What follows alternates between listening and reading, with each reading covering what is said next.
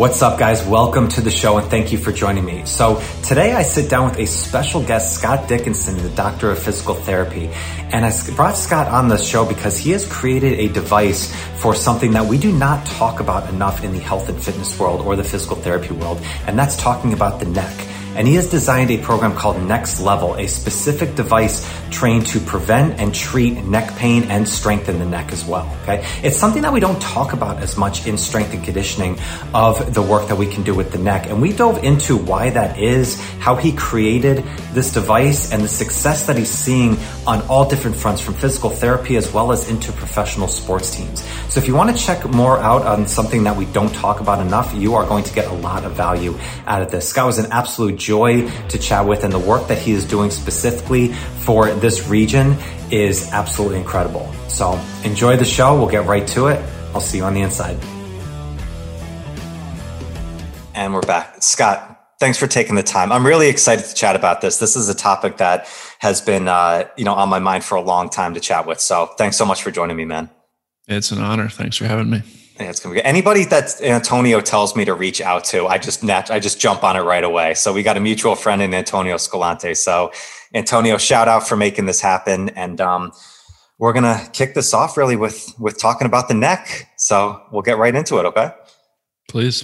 Perfect. Yeah. So the program that you built and this invention, NecksLevel, I mean, we'll get into the details behind it. But as I said, the neck is something that I don't think in strength and conditioning we talk about enough. Maybe in like professional sports or in clinical settings we do, but really even getting into the personal training world and even working with general population, it's all about, chest down, we do a million things for knee prevention and knee repair, but there's really not that much going on with the neck. And you've, built this program that seems fascinating that you're working with. But to get into it, Scott, what was it about?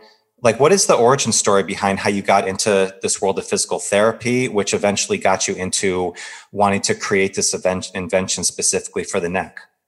Yeah, sure. So getting into the world of PT and sports medicine was via an injury, which is so often the case for PTs and other athletic trainers. You come down with an injury in high school, you get exposed to the field doing your rehab.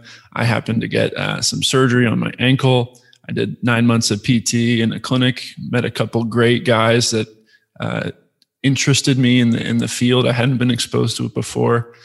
I knew I liked the body, I liked science, and I was an athlete at the time. And so it was a nice fit for me as a physical therapist. You get to work with patients, help people, and it's a cognitive challenge. You have to be thinking and know your stuff. Okay. So it was a good fit for me. And what happened with the ankle? I was playing volleyball in high school, and I came down on another player's ankle and inverted my ankle. So an inversion ankle sprain, which is the standard story. And the standard injury for that would be a lateral ankle sprain, which is what everyone thought I had. A couple MRIs later, a couple misdiagnoses went through.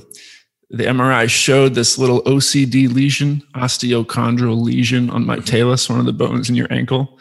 So a little piece of bone had died in my ankle.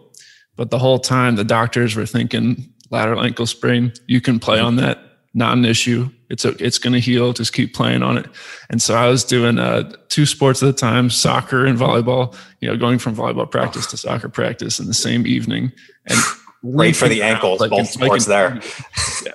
Like I couldn't even jump off my ankle, but they said, "You're fine, man. You're not going to make it worse." And I learned a lot from that whole experience with the medical field. But finally, I was diagnosed properly. I got surgery, and then lots of PT later. I knew what I wanted to do, and I wouldn't be sitting here talking to you if I hadn't had that injury and how it hadn't worked out how it did. So I'm grateful. Wow, it's interesting because Personally, I kind of had a similar thing. I had a slipped epiphysis in my hip. My femur slipped out of the growth plate at 14 years old, which everybody thought it was a groin pull for the longest time. And it just was a groin pull that wouldn't go away till finally went to a good orthopedist, and he just saw me walking and he's like, "Yep," did some x-rays and kind of just threw it up very nonchalantly. And it's like, "See how that bone's out there? It's supposed to be in there." So we're going to go in today. What's that? Was this a SCFE, the slipped capital femoral epiphysis? Yeah.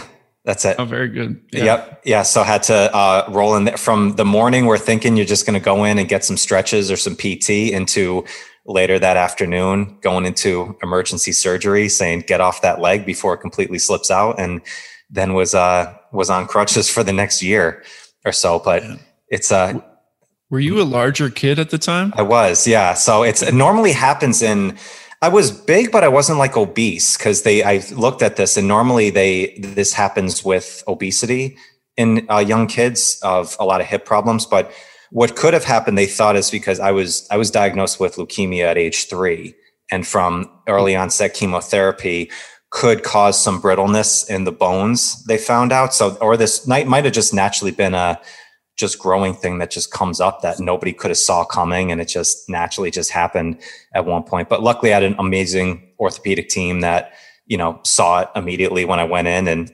fixed it. But it was that good year and change of being off the feet that's going in. But it's one of those same things. It shaped my mind into really loving the movement, the movement side of training, not just the strength and building up, really understanding movement and function.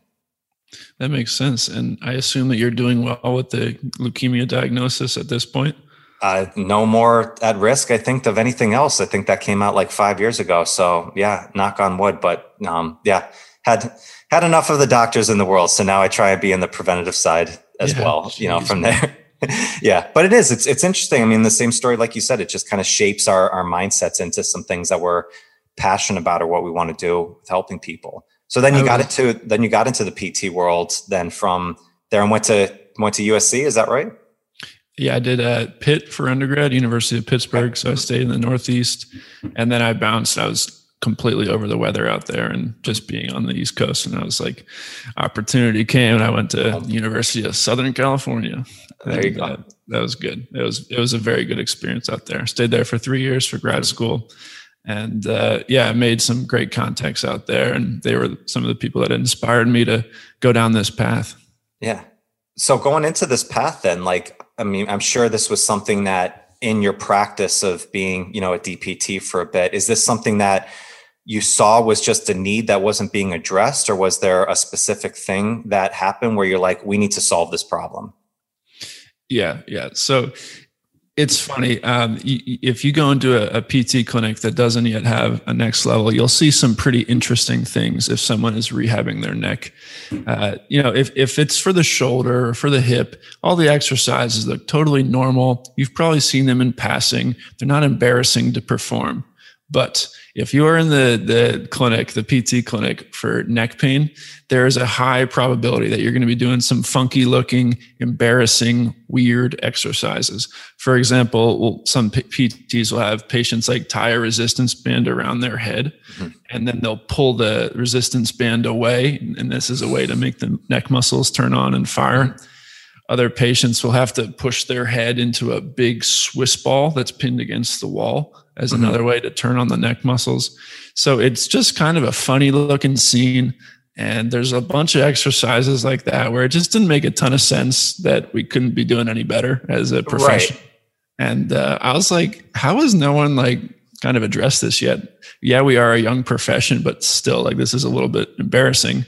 I wouldn't want to come here and be a neck pain patient.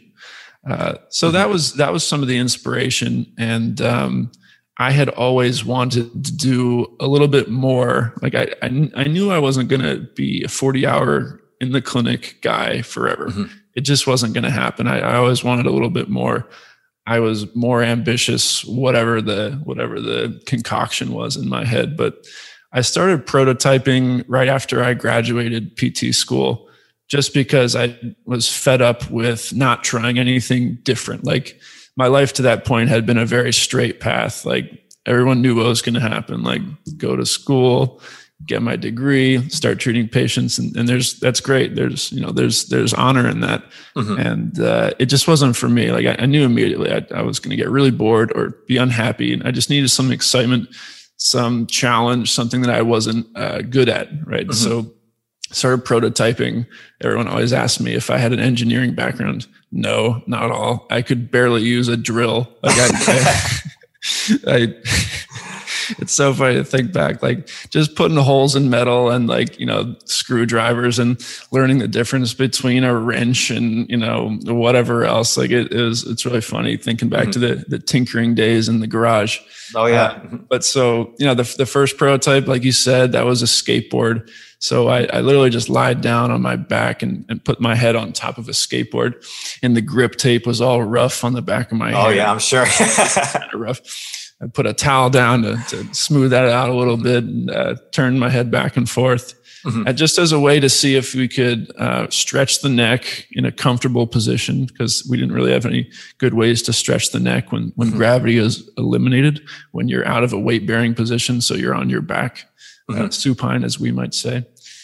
So it felt great. Like I was like, wow, this feels pretty good. I was like, someone had to have invented this already. So you have to go through the prior art search, as the patent attorneys call it, where you search through all of the previous patent art, and you're looking to see if anyone else has patented something similar, or, you should probably just stop right there if you find something that looks similar.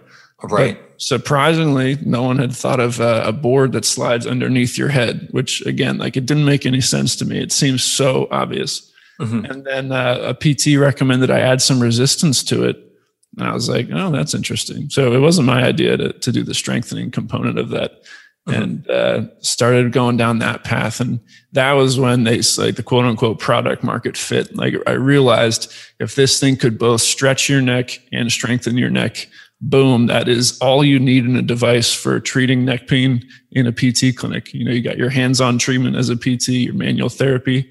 But then if you can add one tool that can both stretch and strengthen your neck, it's all over. And things just accelerated as soon as I saw the path. Okay. So your initial thoughts on this was more of a measure of stretching and more of like a rehab based thing, but didn't really see it as much of a strength or a preventative type program? Everyone in the world should be very happy that it is not my original thought or my original design. Like the original patent is hideous. I can't believe that was like what was submitted. So yeah, it was not, the strength thing was not even in my head at the time, which is again ridiculous.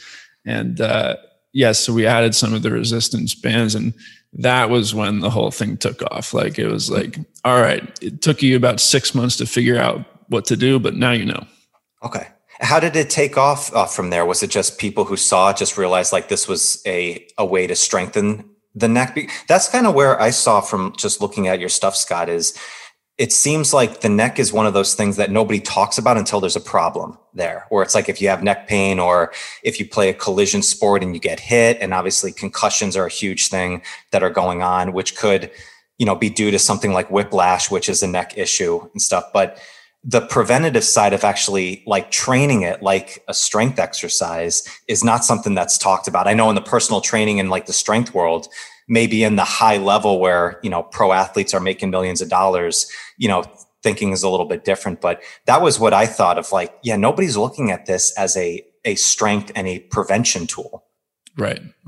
And I was kind of thrown into that world by surprise. Like I thought, and I designed this to be for the PT clinic, for the chiropractic clinic, for someone with neck pain.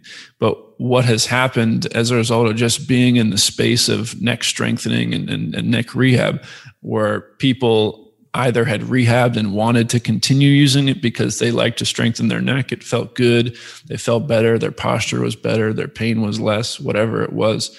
And then all of a sudden I'm in like, I'm direct messaging like Formula One drivers who they don't have any neck pain per se, but they have incredible demands on their neck, maintaining their head in the right spot as they're whipping these Formula One cars around. Shout out to Antonio.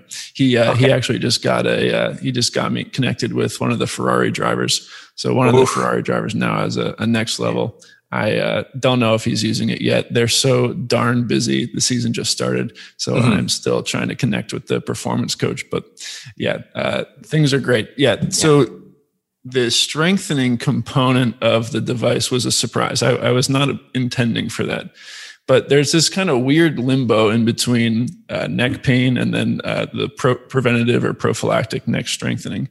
And the funny thing is, like, most people, I don't know if I can say most, but a good portion of people have neck pain at some point in their life. So it's not like the shoulder or the elbow or the wrist where people don't really care if say you don't have wrist pain, like you don't really care about doing wrist exercises. But if you don't have neck pain, like you might still be interested in strengthening your neck, like you said, for performance, for concussion mitigation, for whiplash mitigation, all that stuff that you'll see in the contact sports. Mm-hmm. That's interesting. You said that about Formula One. I'm going to go back to that. So there's a lot of tension for neck strength in Formula One. Oh my gosh, you should watch the Drive to Survive series by Netflix on the Formula One. It's fantastic.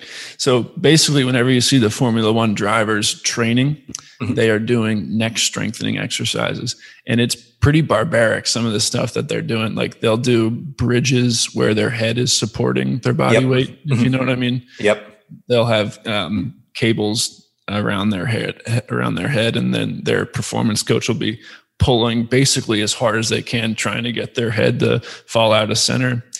And it's necessary because they're seeing 5 Gs of force when they're whipping around turns or decelerating from 220 miles an hour to 30 miles an hour to cut around a corner. Yeah. So yeah, they have tremendous demands on their neck, and it's pretty insane. Yeah. Now that thinking about it, that makes sense because they're so strapped in, like for their body. Because you think like if you take just a turn at like a little bit too fast, you feel your body shift. Where those guys, they prevented that, but there's nothing on the neck that's holding them in that same position. So yeah, just that force of turning. Yeah, you can see that work. Wow, I never even thought of it that way. And you got that big, heavy helmet on top of it, which just makes matters worse. It's the same thing with football, right? The demand on the neck only increases when you put something on top of the head. Yeah. You know, it's interesting. A while ago, I talked with a guy, his name's James Fuller, who is he's like an encyclopedia of old time strongman training. So the stuff that he puts out is very interesting and kind of odd lifts for training. But the stuff that he did with like neck bridges and that was a little bit, we talked about neck strength of building that up. He said that was one of the things that like cured some issues that he had in his T-spine and thoracic spine by just building the strength up in that position. So, the first time I saw somebody doing any type of neck exercise was a guy in an old gym, and he had one of those concoctions where he puts on his head, kind of put it on the cable machine and is kind of just turning his head. And it looks kind of weird and funky. And I didn't know he did amateur wrestling at the time, but then he kept doing it after he was done just because he said it felt, so good. So I think it's almost like that neck work seems like you said, like it looks a little bit weird, but it seems like as soon as people feel the benefits of it, it's something that they're probably not, taking out of their program anymore. No, yeah. People enjoy it, and it feels good. It's funny. Like everyone has felt like fatigue in their biceps or their quads or whatever from some exercise or walking up the stairs, carrying something heavy. But you really haven't felt your neck muscles burn until you've done an exercise specifically tailored for them. And it's a desirable feeling. You come out of that and your neck feels nice and supported. Like all the muscles are just giving your neck a big hug after you turn on the region and get things going. Okay. So how does it work? It's a board that you pretty much you're on, and then you're sliding back and forth. And you said there's resistance on it. Like how much resistance is usually on there that people use? Yeah, so we use just a resistance band system, and it's color graded. So in the PT world, it's yellow, red, green, blue, and then there's black and gray for the elite neck strengtheners. And it doesn't sound like a lot of weight. It's going to range from 2 to 10 pounds if you elongate the band 100%. So if you double its length, it's going to be up to 2 to 10 pounds of resistance. But there's a rotational component to this board, given that your head's on top of it. So your head wants to turn when there's resistance applied. So the numbers don't really seem to equate to the effort level required. If I were to tell someone this is only 2 pounds, they'd be quite surprised because it takes a lot of effort. So I try not to think too much about the exact pounds of force. Right. And it's more about the experience and then how their form looks. So a lot of patients can't go above that first yellow band because their form falls apart. Okay. What's the response usually like with people when they first get into it? Is there some apprehension in it, or is it usually like they get into it and it seems like just, okay, we're just doing a different type of therapy exercise? Well, it's new, right? Mm-hmm. So you look at it and people don't know what it is. They don't know how it's going to work. They don't know what's going on. And once they realize that it's a non-powered tool, right? It's not going to move their head for them. It's only going to move if they want to move. Then it's smooth sailing from there. Like patients have no fear or qualms about using it once they start turning their head. It's a pretty smooth experience. One of the design challenges for me was making that board buttery smooth as it slided back and forth. Mm-hmm. Like it is, if you just tap it on one end, it'll just graciously, beautifully slide across the whole channel and then get to the other side without slowing down, and just smooth. So, people with neck pain, you don't want to put anything strenuous into their program immediately. You want it to be comfortable. You want them to be able to relax, because a lot of times it's the big superficial muscles, the ones on the outside that you can see, that are tense and they're potentially pain generators. And we want those big guys to relax, and it's the deep little muscles that we want to get working. So the NecksLevel is nice because they can relax all those big boys and then get the small guys working before we add a lot of strengthening. Gotcha. Okay. Why is it? It seems like this is like such a new thing that people don't talk about as much. Is it just that do you think that it's just like the industry has just been scared to kind of work with the neck, just because it's just these little vertebrae that are so close to this, brain that we have, which is the only one that we have. It seems like everybody has a million different, talks about upper body work and power, or even like knees. I worked with orthopedics with ACL prevention, and there's a million different ACL prevention protocols and ways, to come about that. But still, it's like, it seems like this is the thing that everybody should be working with more, because there's some really valuable real estate like right above that. But it still seems like there's not much out there. Do you have a philosophy or a theory about why nobody's really attempted to go deeper into this? I think there's an upswell and interest that's been growing in the last decade, perhaps. We've identified that concussions are a tremendous issue in youth athletes. And as a result of that, I think the next stage was like, one, figuring out what's going on with concussions, and then two, treatment and how to prevent them. And then I think the medical field realized, well, there's probably a big role here in the neck. And so I think there is some interest in the neck growing through the concussion world. I can tell you in the history of physical therapy, it has commonly been avoided strengthening the neck. And I think generally in the rehab world, there hasn't been a large focus on putting those neck muscles under tension or under stress. I think there is some worry that we would do some damage, which is kind of funny to think about. I don't think there is any good anatomic rationale for why that was. But I think, like you said, I think it's just people are timid as they approach the head and the brain. Like I can tell you, even for manual therapy, like in PT or chiropractic, we'll pop some joints. We'll do manipulations, we call them. And everyone is super keen to do low back, lumbar manips, and then the thoracic spine, usually not a lot of tension or worry for the PTs to do so. But as soon as you get to the neck, there's only some of the courageous PTs or chiros that are doing neck manipulations, and they're no less safe than all the other regions. It's just something about as you work your way up towards the brain, people get nervous. And even in the neck, the lower cervical manips are more common than the upper cervical manips. It's just there's some fear with all that stuff. Yeah. I think that played some role in it too.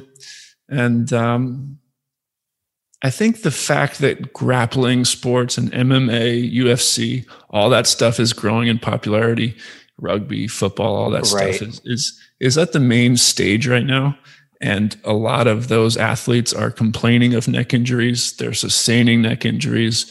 And so I just think that the spotlight has slowly grown towards the neck and the head over the last several years. So I hope that answers your question. And I think that's great. I know a few years back was when I was working with a team, and we worked with an athletic trainer and his team, and they started talking a lot about the concussion, kind of like the epidemic that was going on of what was happening. And that's when they we learned about the 7-day protocol where you have to go through that in order to play. And then I know the NFL got huge into that with all the CTE, work. And that's when I first felt like it was getting more into the mainstream media and trickling down into general populations. Is there a correlation between building neck strength or working this and helping prevent concussion from happening?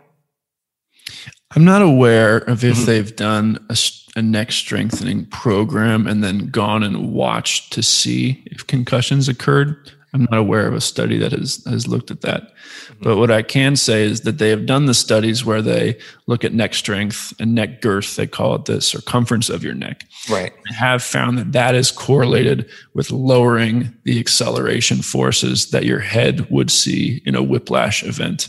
Right. So the stronger your neck is, the better prepared you are from the bobblehead motion. Your head is going to be less like a slinky if you do have a stronger neck. So, it's obvious, but they have proven that in the literature. I think we're still early in the game as for direct proof that building strength in the neck will prevent concussions. It just takes a while to bore that out in the literature.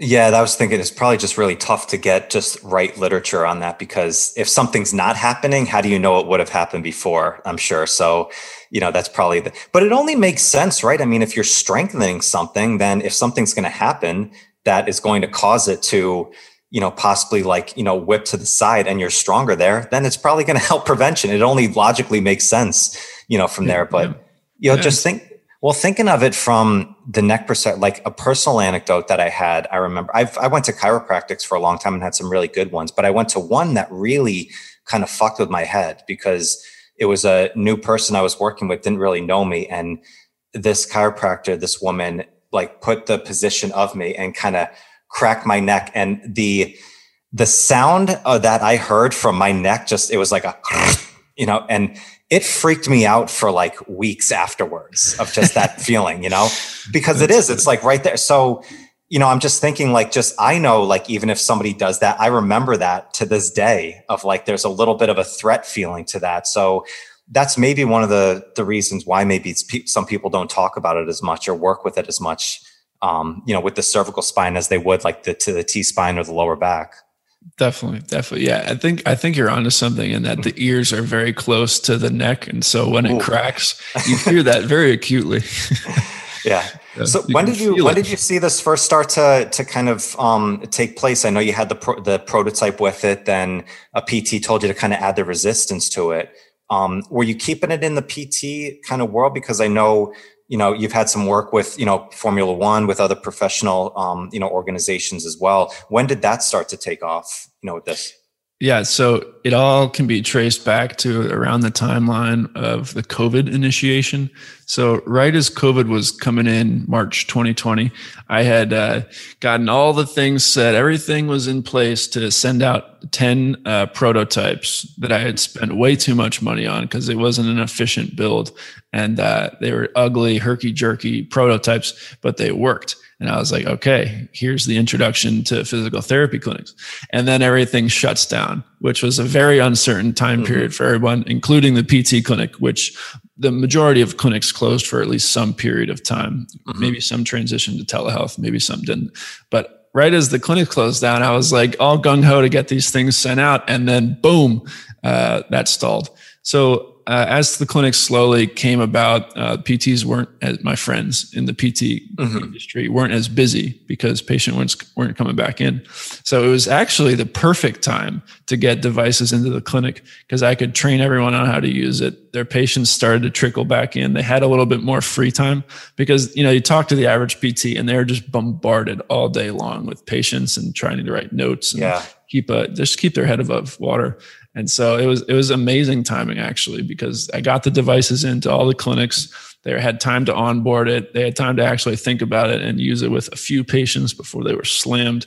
And the feedback was positive. I mean, the most exciting moment, I think, it's debatable, but one of the most exciting moments was when my friend Graham Gage, shout out, a PT from USC, he said that his patient loved it. She attributes her improvement to the product. This was the old ugly prototype. And she said, and she wants to buy one. And I was like, what?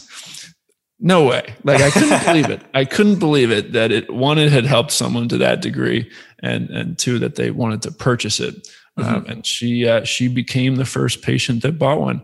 And then I eventually got her the good model so that she could use that one. But that was when I felt like I was onto something. It was just a slow process to improve the actual design of the product. Day at a time, one little change at a time. I use a lot of 3D printing so that I can rapidly prototype and improve the design without really any risk, because it's just a change in the code and then boom, you can print it again in a few hours. But so, as it matured, everything was still locked down on the internet. You couldn't find it on the internet. But I was about to launch. And at that time period, I was meeting with PTs and athletic trainers, and I got a couple emails out to pro sports teams. So some local teams for me, NFL teams like that. And you couldn't look at the website yet, but I like sent them some pictures and some videos. And they're like, wow, this looks interesting. Yeah, we'd be happy to trial it. Like, we agree there's some room for improvement in this area. And so, a month goes by and I'm like very eager to hear what's going on. Get one of the guys on the phone and he's like, I think you got a winner here. And I was like jumping up and down. I can remember where I was. Yeah. And it's like just been a bunch of great moments like that where you realize you have product market fit. And, this stupid idea has become a legitimate product that seems to help. Yeah. Well, it seems like it's so, just looking at how it works, it just seems so easy for anybody to work. That was going to be my question. Like, is this something that is just best for like a physical therapy practice, or is this something that a consumer can have, in their home and really work? Or is this something like that can be in any gym or, even like high school, like in their area and stuff? Cause I think that's where, like, it just seems like with youth athletes, who a lot of kids are getting away from sports like football or hockey because their parents don't want their kids to be getting into concussions, from there. So to have this in all these areas to show like there's a preventative measure of it, I think is only the next logical step that hopefully just continues to grow. I agree with you. I hope you're right.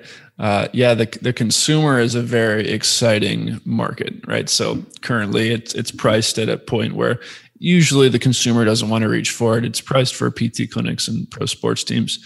I am so excited that eventually there will be a consumer model that someone with neck pain can find this on the internet and they'll be able to help themselves. It's kind of like having a PT clinic at your own house, right? So it's all the exercises that we would do. And then the challenge that's going to be interesting for me to solve is how to train them.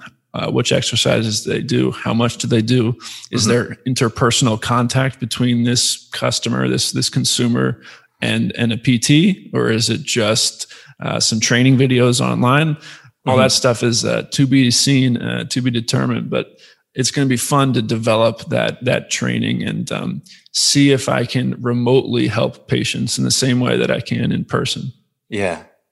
I'm wondering too, like you said, because so many people experience neck pain at some point. And, now, especially since COVID, but it's been going on even before that, so many people are working from home now. Like, I know, like from their computer position, with just that neck kind of forward, into the screen, which can cause so much issues with the neck. Like, this just seems like it seems like it's a great tool for like physical therapy, but I think just the more we talk about this is just something that needs to be just in a general population and used more. And just the awareness of neck training is kind of like, I had this guy Graham Tuttle on a little while ago, and all we talked about was the foot. It's like the foot is one of those other things that seems like nobody talks about, like foot health. It's our connection to the earth. You should learn how to run barefoot first, as he says, before you even start talking about, shoes. You can do it in a small position and setting, but knowing how to spread your toes, it's the same type of thing before you figure out what's the best shoe to go on a 5K. It's the same thing here with the neck. It's like, learn how to get the full range of motion and actually strengthen your neck. It's interesting too. My brain went to teach someone how to tackle before you give them a helmet, right? Yeah. Like the rugby players, I think it's pretty much agreed upon that they have the best tackling form. right? They're not leading with their head. They're able to use their chest and their shoulders properly.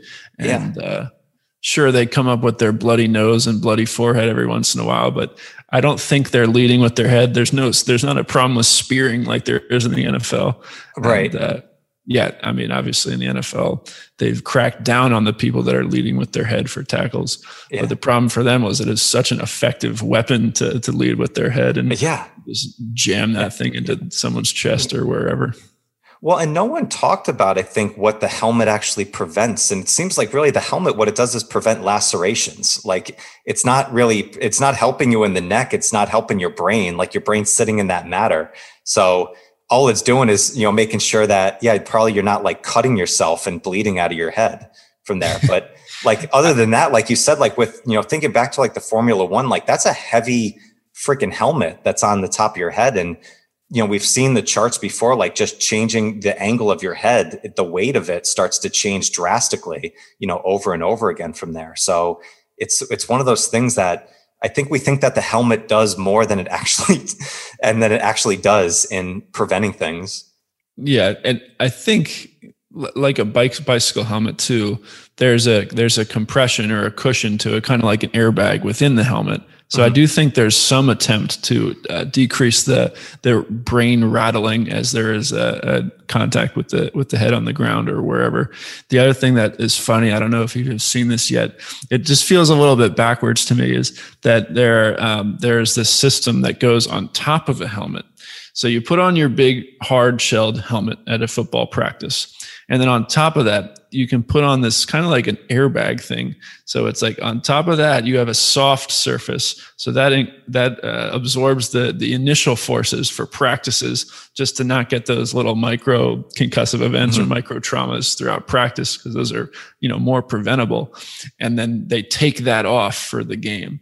So it just felt kind of backwards. Like, why are they wearing anything at all? If they don't want any head collisions, just don't wear a helmet. Like no one's going to hit their head, but they wear a helmet, hard shell helmet, and then a softer adjunct to the helmet on top of that. And you can Google these things. I can't remember what they're called. Right. I'm sure it makes sense. It's logical. Like if you're going to wear a helmet, wear that. But I mean, it just feels kind of backwards, the whole thing. Yeah. That seems like it's on the same line, like when they started trying to use weighted basketballs in order to get stronger, and then realized it screwed everybody's shot up because it's such a finesse-based movement and you don't need crazy strength in order to shoot a 3-pointer. It's like you just need to practice your 3-pointer. Yeah, that doesn't make any logical sense to me. But they do have the weighted baseballs, right? They will make those heavier, and I think that is effective. They do. I've worked just a little bit with some minor league stuff and with pitchers, and they said they do that in many ways. But it's I think it's more of a warm up based tool that they use, and maybe like some long talk. If somebody's training out there in baseball, please correct me if I'm wrong on that. But the kind of airbag kind of bubble wrap thing on top of the helmet just seems like it's a little. Well, it's one of those things, right? It's like we're trying all the time to make these things safer, right? It's like, what can we do to make these things safer? It's like, if you're going to play football, there's going to be some sort of risk that's going to go on. So it's better to look at inventions like you're doing of how can you make yourself more resilient and more strong? It's like if you look at the computer world, it's like there's viruses that are coming in at us all the time. Like we don't try and kill every virus. We make the system more robust so we can get rid of it. It's like, that's what we should be doing with the body. It's like, don't try and make these things safer than they need to be. It's like, just make the body more strong and more resilient. If you strengthen the neck up and probably practice without a helmet, I would bet that would probably solve a lot more problems than trying to, wrap the helmet in bubble wrap and, putting some kind of false sense of security into practice. Yeah, for sure. I think you'd find this interesting as well. There's some technology out there. I don't think it caught on, but I know it made it to the NFL. There was a player on the Panthers that used this at least one game, and he had it around his neck. It's this little collar that squeezes your jugular veins. So your jugular veins are what takes the blood out of your brain and your head and goes back towards the heart. So your big jugular veins, it was this device that would push on them and cause a backlog in blood in your brain. Now, why is that a good idea? They looked at woodpeckers, birds that smash their head against a tree all day.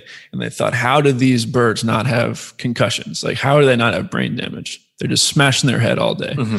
And what they figured out was that they have some type of system where their veins will in some way compress and build pressure within the skull, within the cranium, so that the blood swells around the noggin, so the brain doesn't rattle around as much when when the head is bashing back and forth. So you can imagine if it's a nice tight system in there, the brain won't rattle and perhaps less damage to the brain. That was the theory. So they developed this little collar that goes around your neck, and it just squeezes your neck and potentially increases the jugular vein pressure, or potentially just your blood pressure within your skull. And the thought was that would prevent brain rattling in the same way. It didn't catch on, and I don't know if it was effective, but I mean, at least we're thinking. You can't fault somebody.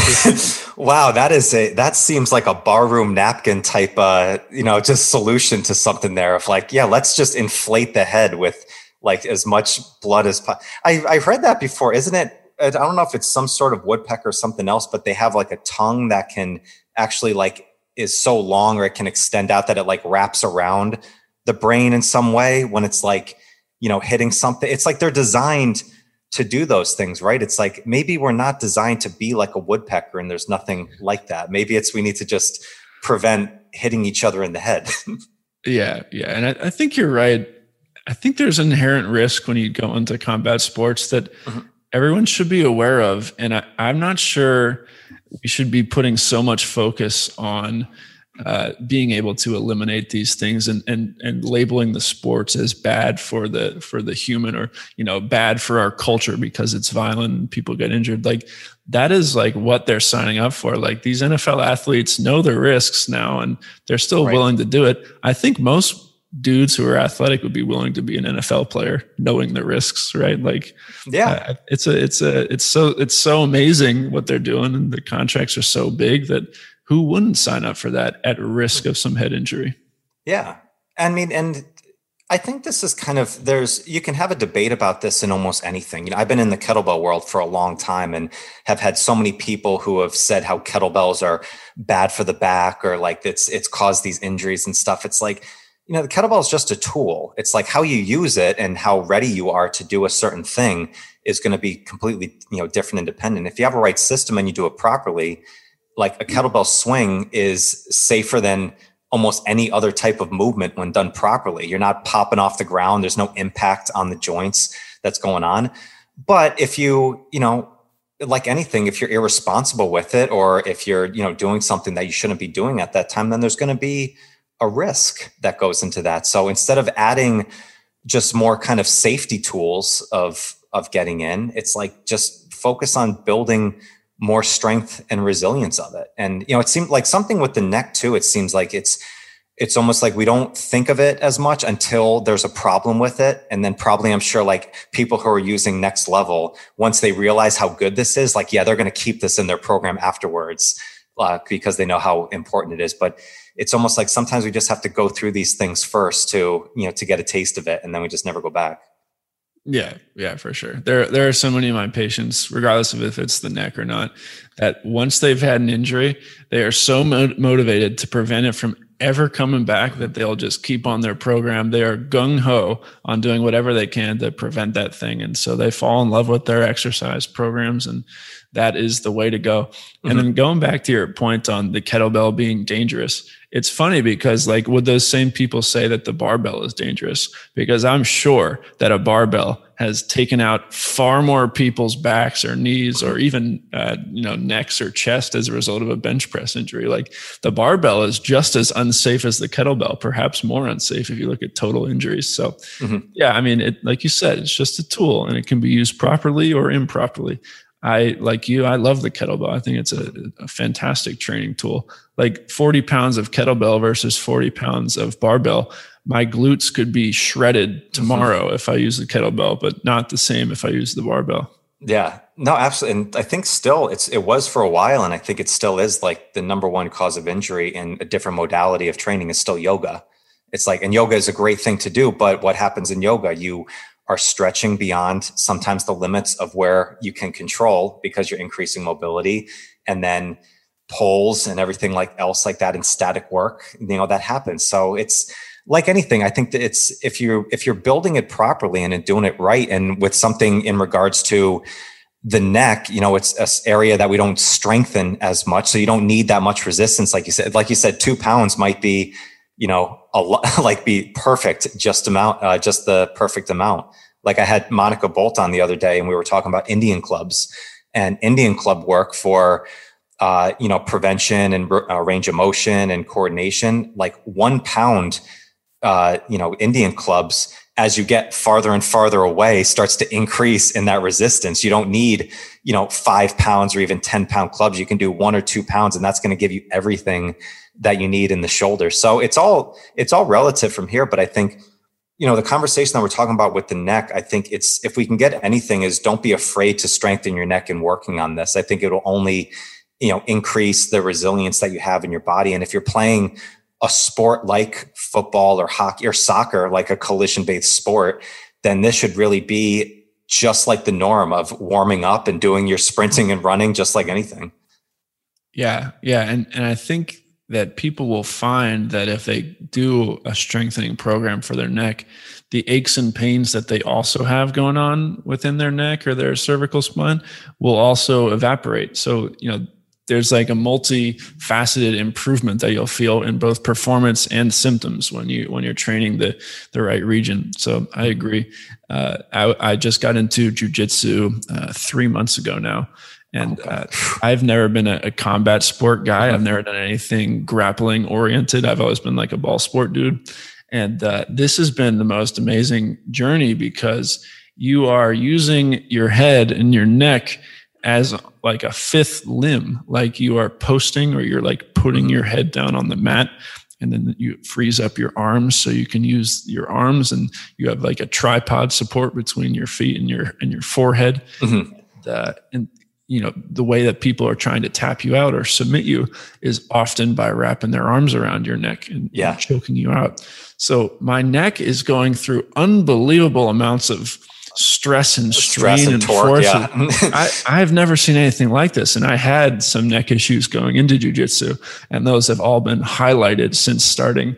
And so luckily I've gotten myself to get on a rehab program and actually use my own product. And it's definitely been helping, which is, kind of hilarious that it took me until starting jiu-jitsu that I would actually use it properly. But it's really interesting. The neck is, it's kind of underlooked, but I think as we've been talking about, it's coming into the spotlight, and it's going to be exciting to see where it goes. Like, I don't think there's a great way to strengthen the neck yet if you're standing. Like, I would argue that we've now have a good way to do it when you're lying down, quadruped prone. But I don't think there's any great ways to do it standing, which is something that PTs want because it's a more of a quote unquote functional position. And we're all about function in the PT world. So I think it'll be interesting to see how neck strengthening matures. I think there's going to be new products coming out down the road that are used in standing or sitting. Yeah. And I think... Do you think that too? Do you think that like it needs to be standing? Because I don't know. It just seems like if everybody's working it in a supine position or prone, then you're getting everything that you need from that position. It will probably translate into when you stand up. That's my bias. I completely agree. It's like bench pressing, right? Like, why do you need your pecs to be strong when you're lying on your back? No, they'll be strong for whenever you use them because of how you train them on your back. That's my thought process. Yeah. But it is. It's natural. I mean, it's a good thought process, right? To always think of a better way to do things, from it. But it seems like, as we're talking about here and what you've designed here, Scott, like if everybody gets on a program like this and, gets into the range of motion work and strengthen their neck from a lying down position, I would bet that when everybody stands up and start moving, that strength is gonna carry over into that. So I think it's great. Like I said, this is such a fascinating area that's not talked about enough. So to see guys like you who are leading the way and inventing new things like this to shed some light on it, I think it's awesome. So I hope this keeps spreading for you and keeps this massive success going. Thank you. Thank you. Yeah, it's still early, but all signs are pointing towards a good outcome. So we shall see. Awesome, dude. Well, I really appreciate the time. This has been awesome, man. I'm going to have you back on and just see the progression of this as we go on and keep chatting on it. If people want to know more about what you're doing with NecksLevel, can consume more of your content, what's the best place that we can direct them? Yeah, the Instagram is at NecksLevel. It's spelled NecksLevel. Not next like NEXT. It's like with the neck, so it's a play on words. So NecksLevel on Instagram. NecksLevel.com is the website, and my LinkedIn profile you can find Scott Dickenson. I post on all of those things regularly. We have a YouTube channel as well. So there's many ways you can get in contact with us. And if you want to email me, email is scott@nextlevel.com. Awesome, man. Good. Scott, again, thanks so much for your time. This has been great. Like I said, this is shedding a light on an area we need to talk about more. So I really appreciate it. I'm honored to have the opportunity to speak with you. Thanks for the platform. And it was great working with you. Awesome, man. Good. Listeners, if you want to check out more of Scott's stuff, you know where to do so. And I'll catch you on the next one. Peace. Thank you so much for joining me today. If you like the show, please give it a 5-star review, give it a thumbs up, all that good stuff. And if you want to get the inside scoop on all new episodes coming up, behind the scenes insights, and free training resources, then you can join the Strength Connection private Facebook group now. Just go to Facebook groups, type in the Strength Connection, and join in. Also, don't forget to subscribe. See you soon.